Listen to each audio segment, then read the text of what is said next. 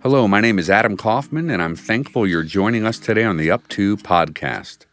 Before we get started, I want to tell you about a group that I'm grateful for, and that is Town Hall, Cleveland's most popular restaurant, and one that I can say is the only place my wife tells me she can eat every meal, breakfast, lunch, and dinner. Town Hall was the first all non-GMO restaurant in the U.S. a few years ago, and they're now expanding into Columbus, Ohio soon. I'm also very selective about who we choose to partner with for this podcast, and it was with open arms that I embraced the idea of partnering with Bobby George and Town Hall. To learn more about what they're up to, you can visit townhallohiocity.com. And I think it's intended to talk about just be who you are and the authenticity, and to your point, being approachable.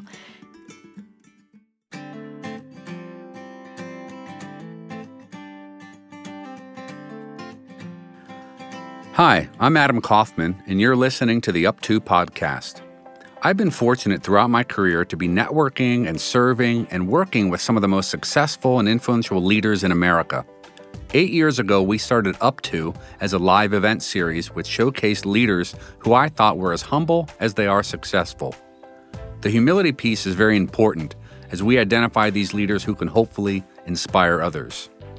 And over the years, we've interviewed trailblazers from the fields of medicine, from business, from the military, nonprofit leaders, from politics, and more. We really focus our interviews on the non-business aspects of their lives, and we found that there's a real thirst to explore their hearts and their minds in maybe atypical ways. So time and again, attendees of Up To asked us to expand the event so that more people could participate and benefit from the special conversations taking place. And that's why we started this podcast. So I'm so glad you're with us today. With me today is the chairman and CEO of Taylor Morrison, the 7th largest home builder in the U.S., traded on the New York Stock Exchange. Sheryl Palmer leads a company that has revenue of over $4 billion and leading 2,000 employees. I think they closed on over 8,000 homes last year. All of us who have ever bought a home, we think about one house and what a big challenge that is. She's also active in meaningful charitable pursuits. We'll get into that. She's won countless awards in her industry that she won't want to talk about. She's so humble, but it's very impressive. And she's also won some general leadership awards. I know she loves spending time with her family. We'll talk about that too. So I want to say to you, Sheryl, welcome. Well, thanks, Adam. It's such a pleasure to be here. Before we get started, I should tell our audience that I know that you had the opportunity recently to interview the President of the United States. So do you have any advice for me on interviewing a very powerful, influential person? You know, what he said to me right before we started the interview was, it's my job to make you look good. And I thought, wow, I thought it was my job to make him look good. So I want to make sure that we get to have fun with this. Well, it's even easier for you because there's no way to look good for me on a podcast, but maybe we can sound good together. Good. That's very fair. Yeah. So let's get right into it. What have you been up to? In my world, I tend to live a lot by the quarters, and we just wrapped up our year end and reported a couple weeks ago. And we bought a company last year. A fairly sizable acquisition for us, was a public organization. And so we're quite busy integrating the team into Taylor Morrison and taking charge of this new, bigger organization. It's been a lot of fun. What's that like, having quarterly analysis of your professional life? Most of the entrepreneurs I interview are leaders of privately owned businesses, and there are pluses and minuses to private or public. But so isn't that hard to always be under the microscope of Wall Street? How do you deal with that? You know, it's a little bit of a treadmill. I think you and I have talked about this before, and you do feel like you live on that. The treadmill never really slows down.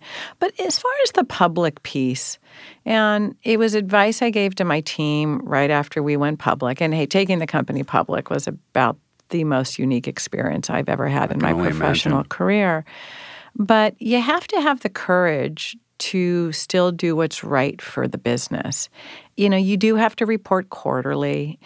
There's when you're giving guidance, and so there's a lot of credibility involved. But Yes. once you get past that piece of understanding your business, sharing with the street, but if you build trust and through transparency with investors, when things happen, you just have to share them in that same spirit. So I love talking about the company. So the whole talking about it and sharing our story with investors actually gives me a great deal of pride. It shows. I've seen in preparing your CNBC or Bloomberg appearances, and you're very effusive in your excitement about whatever the current project is or the quarter you're talking about. Yeah, there's always something, right? That's the business environment. Certainly it's ours.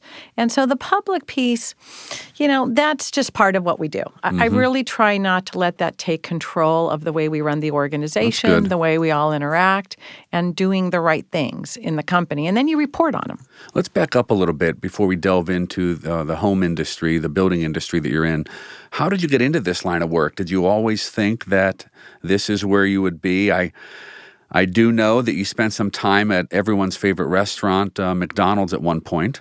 I did. Adam, I did not have this in my big master plan. At some point in my early years, I did my 10-year plan, and I don't even think back then I had it in my kind of professional plan. I actually went to school to be a special education teacher. A teacher, okay.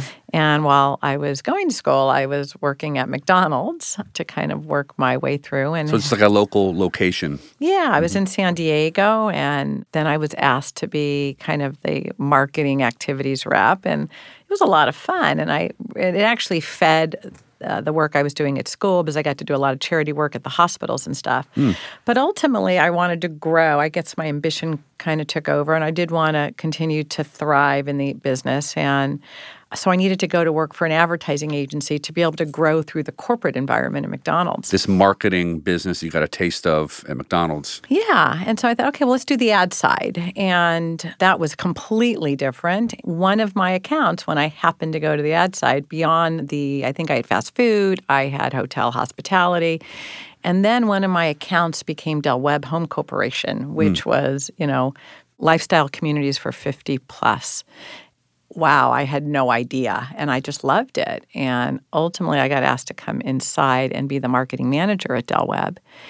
And that's when I knew. And then next step was I went into operations, and I became a sales manager, and I really then never looked back. Okay. So you had to be flexible in thinking beyond the advertising or even more specifically the fast food chain industry.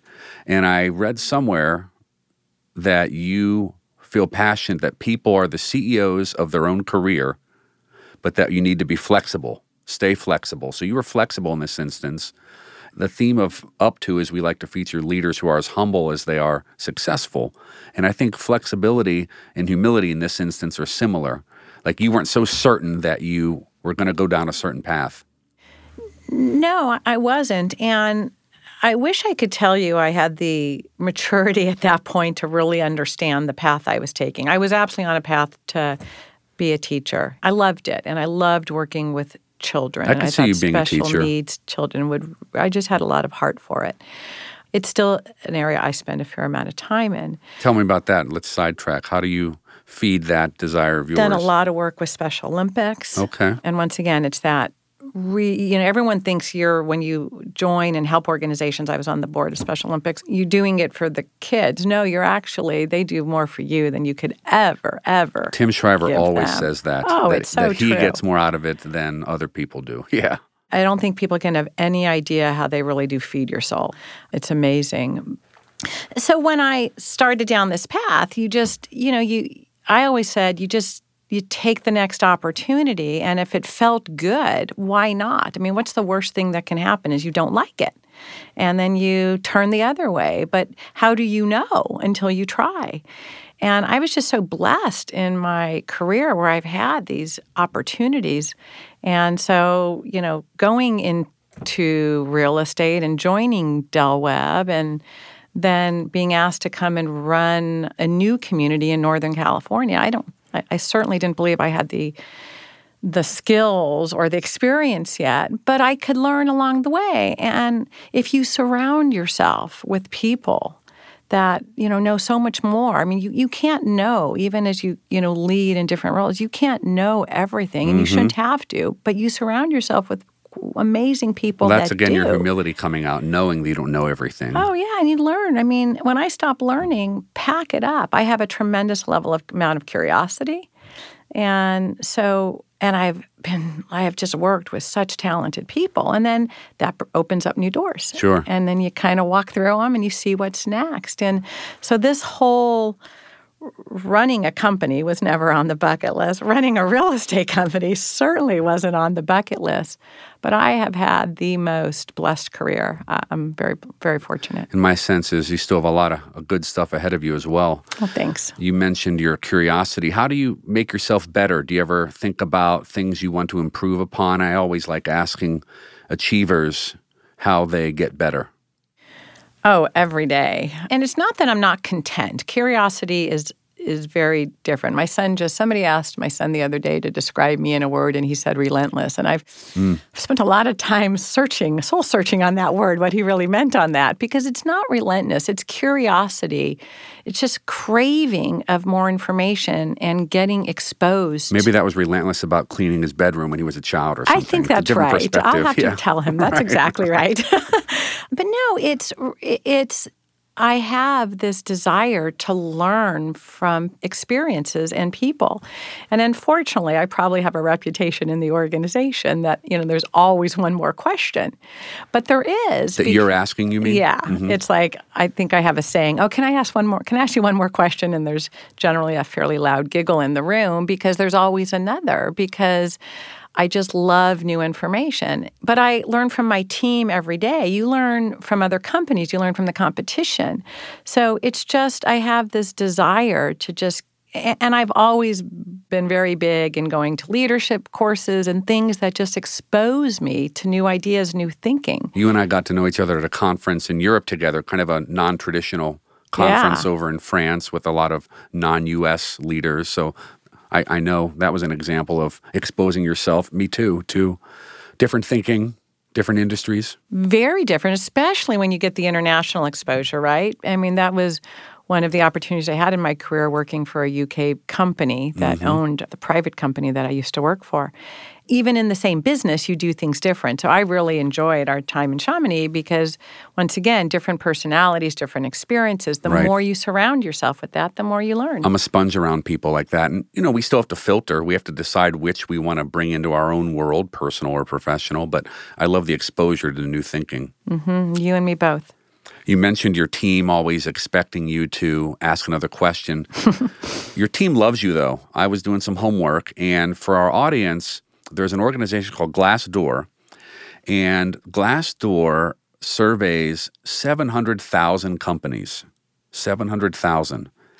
Then they rank the leaders of those companies. And the most current list, 2018, you're in the top 20 highest ranked CEOs. Just remarkable. You're ahead of the Microsoft CEO, Elon Musk at Tesla. So the team, I think you know this, they must really think highly of you. You had like 96 percentile approval rate, the average being 69%. Yeah, it was amazing. It was such an honor. And, I love the team. And I think it's just about everyone having the permission to be who you are in the organization and the courage to do it. I can't get enough of all of them. I enjoy just going into the field and getting to really understand what's part of their day and the challenges they face each day. I don't get to do it near often enough. Have you ever seen Undercover Boss, the TV show? This would be a great setting for you. You could put on like a hard hat, maybe glasses or something to look different. When we did a Carhartt jacket. When we did our IPO, my CFO used that example a couple times. He said I could never get away with it because I try to be present, and I can't. We build all over the U.S., so I can't be everywhere. But I do quarterly calls with all of our employees. I do a Shoes Off with Cheryl blog every quarter. Do you think they would feel you're approachable? I haven't had a chance to speak to any of your team members. I bet they would think you're approachable, but a lot of big CEOs aren't approachable. And that's a real shame. If they don't feel I'm approachable, that would be a tragedy to me. The hardest thing for me in this job, Adam, has been I'm Cheryl. And that's who I am. And the day I got the job, it didn't change me, thank goodness. But again, your humility, it changes a lot of people, the trappings of major CEO life. Well, for me, when that happens, it's time to hang it up. Okay. But what I lose sight of is what they call the power of the position. And so I just want to be able to go in and talk to people just because, we all get up the same way every morning, you put your shoes on. And so I think so, but it's a lot of work. And and that's part of my Shoes Off with Cheryl blog is kind of approachable. This is who I am. Please be who you are, no matter the situation or circumstance. You've mentioned the shoes off a couple times. I know what it is, but for our audience's sake, what are you referring to? So I don't like shoes. Okay. And so they tend to find their way off my feet most often. And in my office, they're all usually under the table and stuff. It was the New York Times who did this article that named, I guess, my style, the shoes off leadership. Okay. And I think it's intended to talk about just be who you are and the authenticity and to your point, being approachable. Mm-hmm. And so when you ask, do my team members feel, I get pictures of, I'll get text messages of people across the country, they'll snap somebody's feet under the desk without their shoes on. That's awesome. It is awesome because I want them. I send out notes and I encourage anybody and everyone to get back to me. Well, in a weird way, the shoes off or that you don't like shoes makes you more relatable. You mentioned you're just Cheryl. Something I was planning on asking you today is I looked up the leaders of the 6 home builders that are larger than your company. You're the 7th largest, apparently, Yep. Which is massive. But the other CEOs are named Rick, Larry, David, Ryan, and Jeff. Yep, I know them all. No other females on that list. Do you think much about being the only female in this role, or does that not matter to you? I bet a lot of people are admiring you from afar, even if you don't think about it. Our industry's been male-dominated, and so I thought about it early on, but I just don't. I've been doing it for so long, and I've become so accustomed to being the female in the room. But for a long time, Adam, if I were to be, really honest about it, We like honesty here at Up2. And I appreciate that. I didn't want to be the female CEO.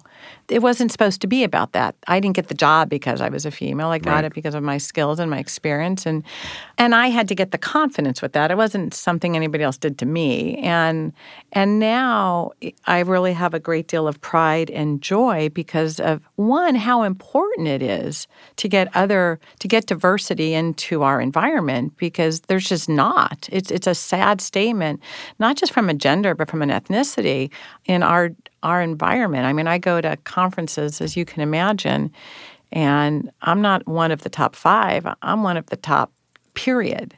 I am the diversity. So do you try to hire more females then that also have the merit? If you have an equal candidate, male and female, both terrific. It depends. Okay. I mean, I don't think there's ever such thing as an equal candidate, but I would never I'm not a proponent of this new law in California about, female board members. I just don't subscribe. I think when you make it about not the skill, you actually, there's an error there.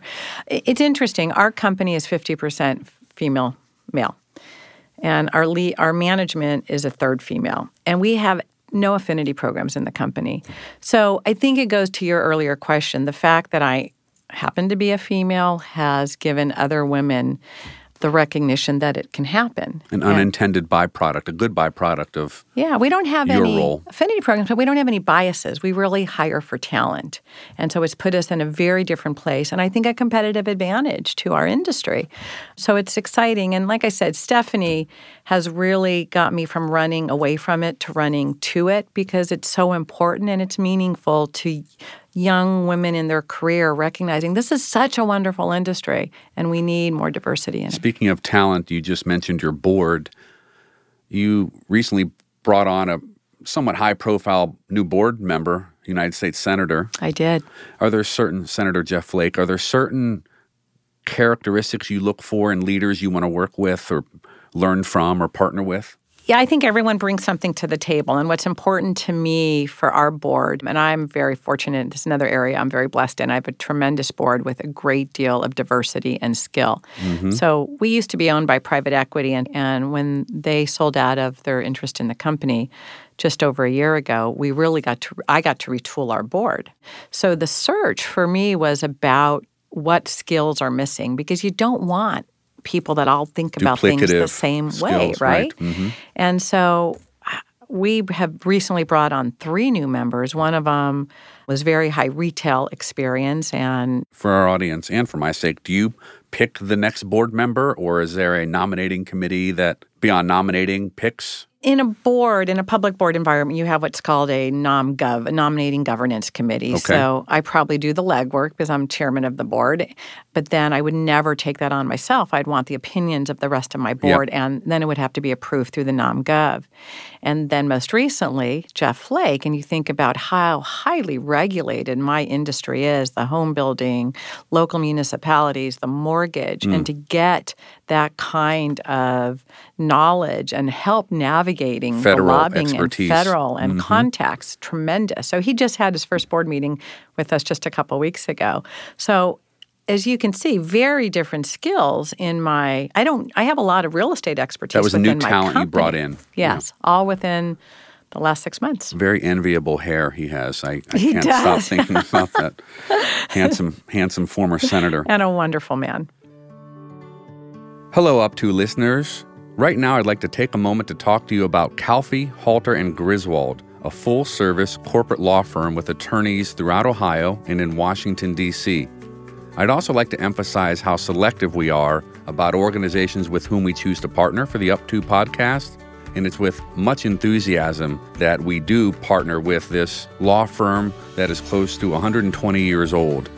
Calfee's mission has been to provide meaningful legal and business counsel to entrepreneurs and investors, private business owners and nonprofits, public corporations. I've referred many successful entrepreneurs and investors to Calfee knowing how well they'd be taken care of, and it's for those reasons that I would encourage you to visit their website, calfee.com. That's CALFEE.com. Thank you very much to Calfee. Taking things more towards like the personal side, you and I have something in common. We both had major health scares in our lives. I know for me, it was only then that I kind of recalibrated what I worried about, and I still worry, of course, but it was a real humbling experience for me to overcome a health challenge. And I've been impressed with how much I've heard you share in the past about how that experience for you changed you a little bit. Yeah, I don't think you can get that close to the unknown and it not. Having said that, I believe I lived life to the fullest. I think that's just been the way I've lived my life, and always live every day and explore and don't let the little stuff get you down. But when I had a brain tumor, as you know, and when you don't know if there is a tomorrow, I think what the old saying is, if you found out you were going to have a year to live, would you be doing what you're doing? And I had to ask myself that question, and I got through this, thank goodness, right. And came back to work 6 weeks later. And I came back to work because I wanted to come back to work because I love what I do. I love building communities. I love our organization and what we're creating. But it's a very important reminder of keeping your life in check. Perspective. And, I think it's Maya Angelou's quote that I probably subscribe to the most. It's, you don't live to survive, you live to thrive. And then how do you do it? And I like to think I do it with passion and fun and energy and some style. Positivity. Yeah, and that's what it was a real significant reminder. And, to embrace the things in your life that are so important. And, I love my company, but my family is heart and soul, is everything to me. And were they involved in this odyssey with you during the process? Did you keep much of it from them? Or we all make mistakes. And I did. When I first found out I had the tumor, we didn't know. It was an accidental finding, as they called it, and we didn't know if it was anything. And so I had to go every 3 months to have another MRI and get it checked. And I didn't tell my kids.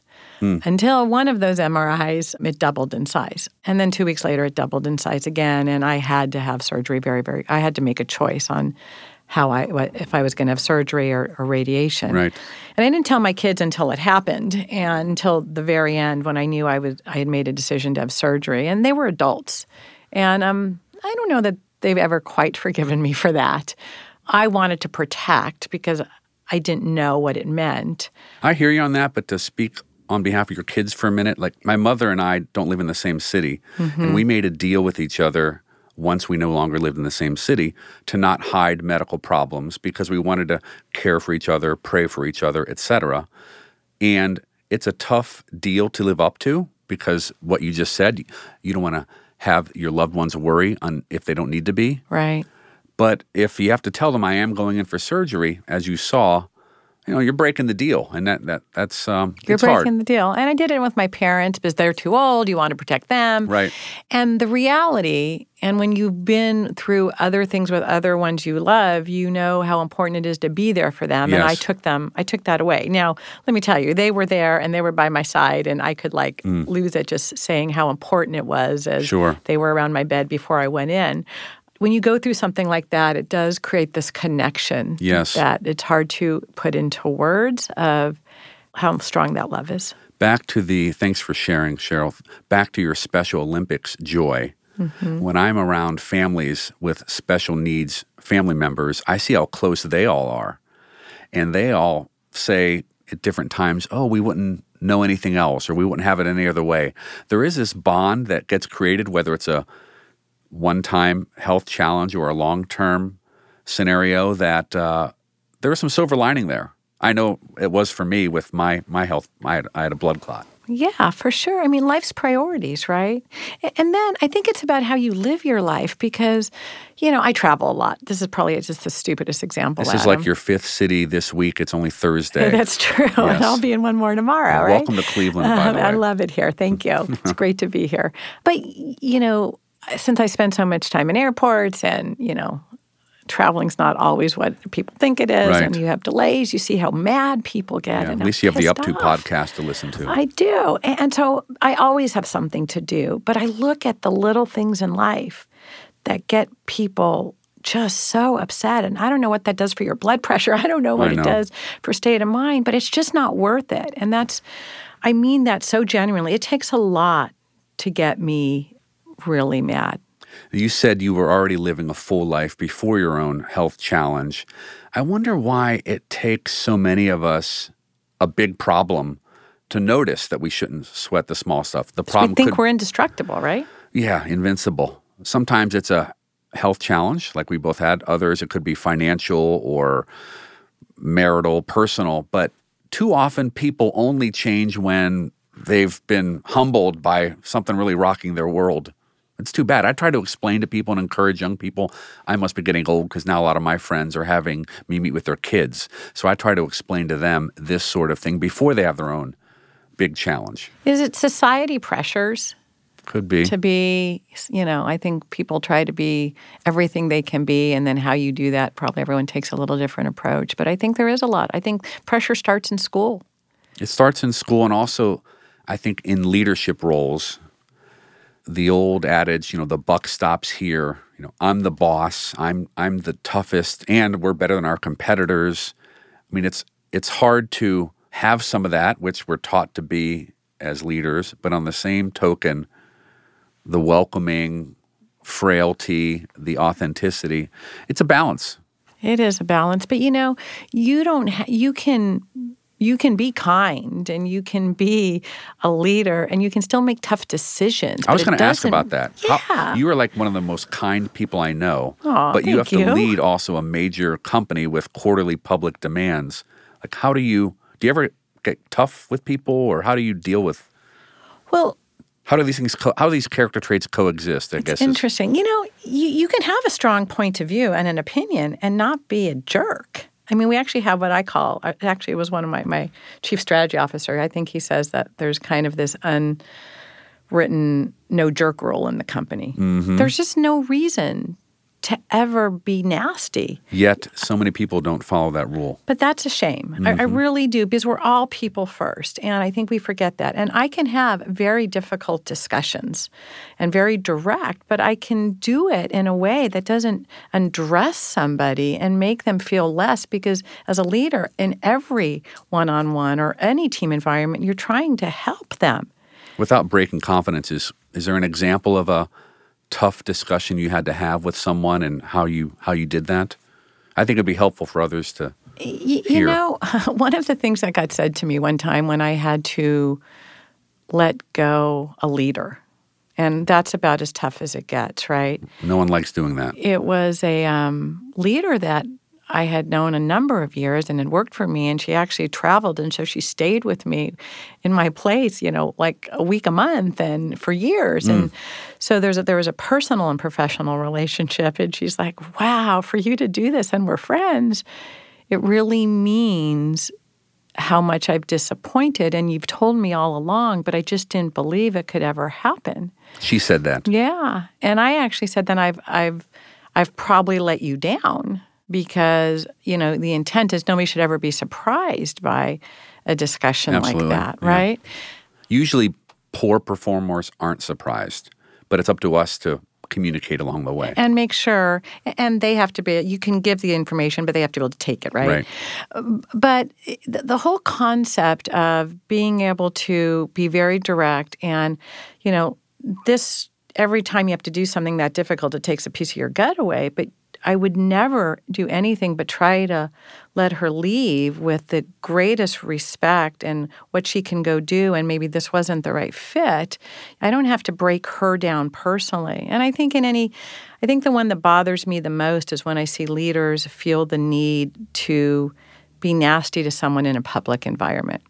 And if somebody has made an error or you need to talk to them, I think there's a right way. And I don't think the right way is doing it in front of their peers. Sure. Because they have to recover from that. Absolutely. So I just think it's a style difference. But do unto others as you want done to you. Right. But I think there's confusion that being kind means you can't be tough or you can't. And I'd probably add one more thing, Adam, is, my kids used to say to me, it was one thing to have dad mad, but it's another thing to have had you disappointed. And I think there's a little bit of that in the organization, is people don't want to disappoint me. They don't want to disappoint you. Yeah, they're not as worried that I'm going to get up and scream at them, because I'm not. I might tell them about how disappointed I am and how they handled something, but I think that's worse than any anger I could ever have. It's weird. The team member in the example you gave, were you able to preserve the relationship? Very much so. Bingo. That's a home run then. Very much so. Great job. Do you ever think about your own legacy? I know you're going to say you don't because you're so humble, but people are watching you. Do you think about the impact you're having either directly or through your own day-to-day work? Probably most recently, as I'm getting up there in years. You're right. It's not something I spend a lot of time on, but I think about the company's legacy, and maybe that's the way I would couch it. Keep going. I think about, if we're a company that understands the diversity of thought and the importance of that, then we're changing this industry. So that's one really important thing to me, is how do we make sure we have a better, well-rounded company that understands and takes the time about what's right and building to the future, to the consumer today, but always having an eye on what's going to happen 5 years from now, and that we're ready and exploiting that. The other legacy that I'm confident our company will lead is changing the consumer proposition, the customer proposition. We just introduced at our last, about every 2 years, we do our top managers, leaders across the organization. It was close to 200 people. And we introduced I Love the Customer theme. And that's both the internal and the external, because you can't begin to service the customer externally if you don't have love and respect, and not in a romantic way, internal right? customers for sure. For sure. And if you have to feel good about the respect for each other and the appreciation of everyone's ideas and contributions. Do unto others. Yeah. Right.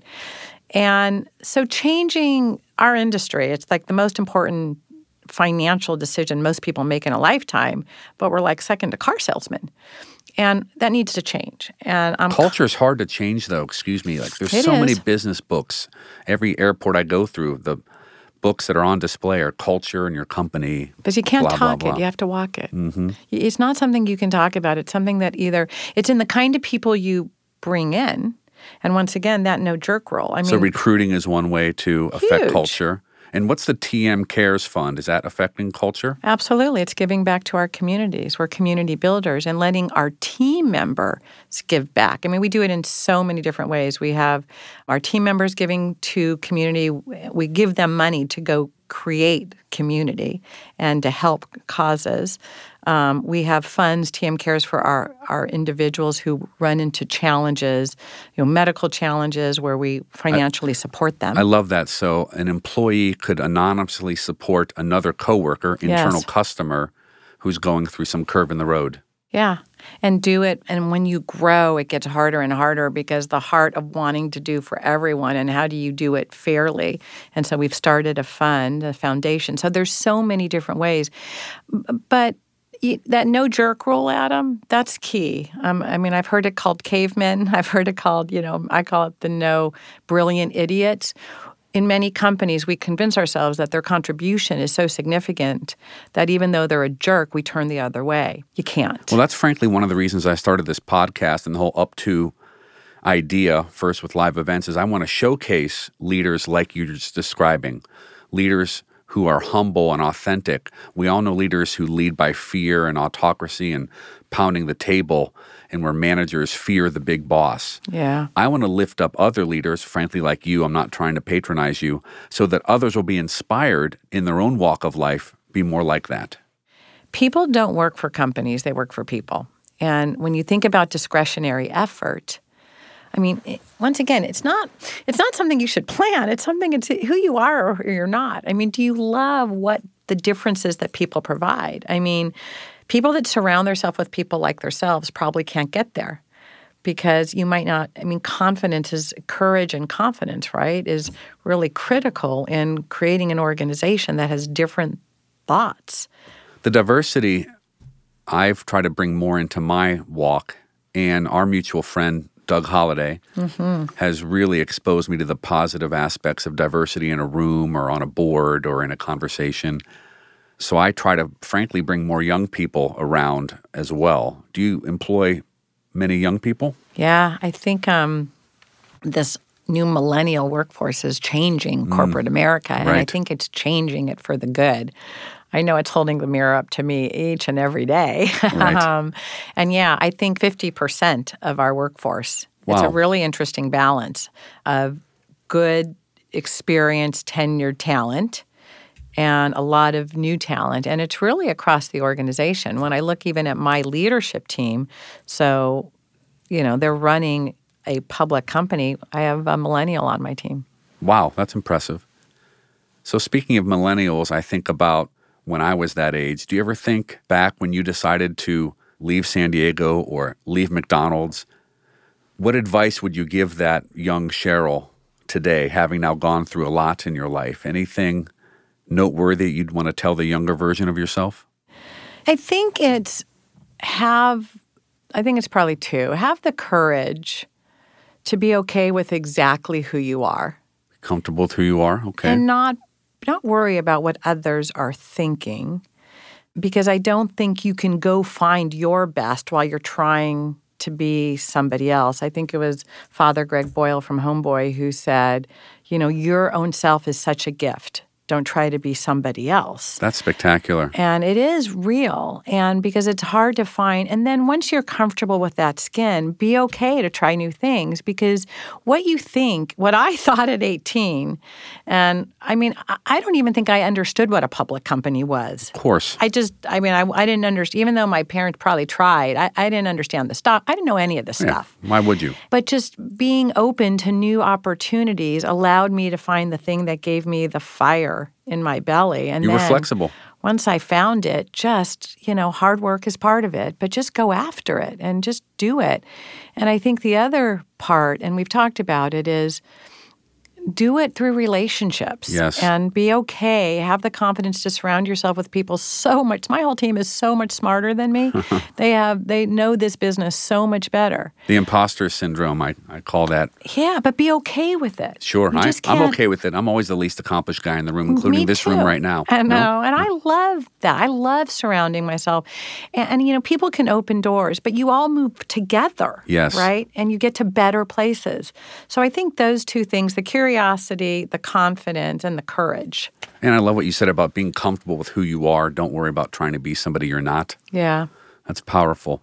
Well, I'm in the relationship business myself. You're pretty spectacular at it. I'm grateful that this relationship, it's only about a year old, but we've gotten to know each other well. And when we were walking on a trail over in Western Europe, and I invited you to come to Cleveland, I actually never thought it would happen, not because of you, just because I know how busy you are, that we're thrilled that you were with us today. So thank you I'm honored to so be here. much for being here. Thank you, Adam. And wishing you continued success, both professionally and most importantly, personally. Thank you. Same to you.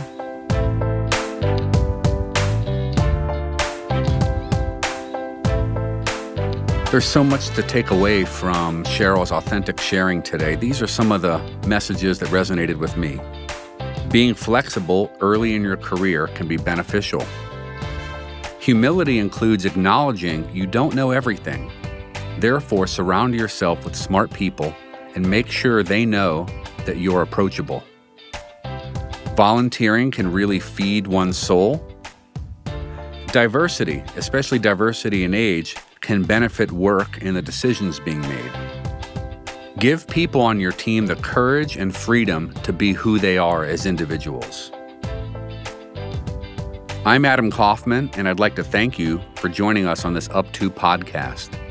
Cheryl's interview was our final episode of season number 1. So a special thank you to our sponsors who will once again continue with us, and also to all of our listeners, to each of you. We've been downloaded in 25 countries, amazingly, and have had thousands of listeners. Between now and then, I'd love to hear from you. I'd love to know about a favorite moment or even a favorite episode of our first season. And also, if you have any ideas on potential guests we should consider for Up To season number 2, you can email me at adam@uptofoundation.org.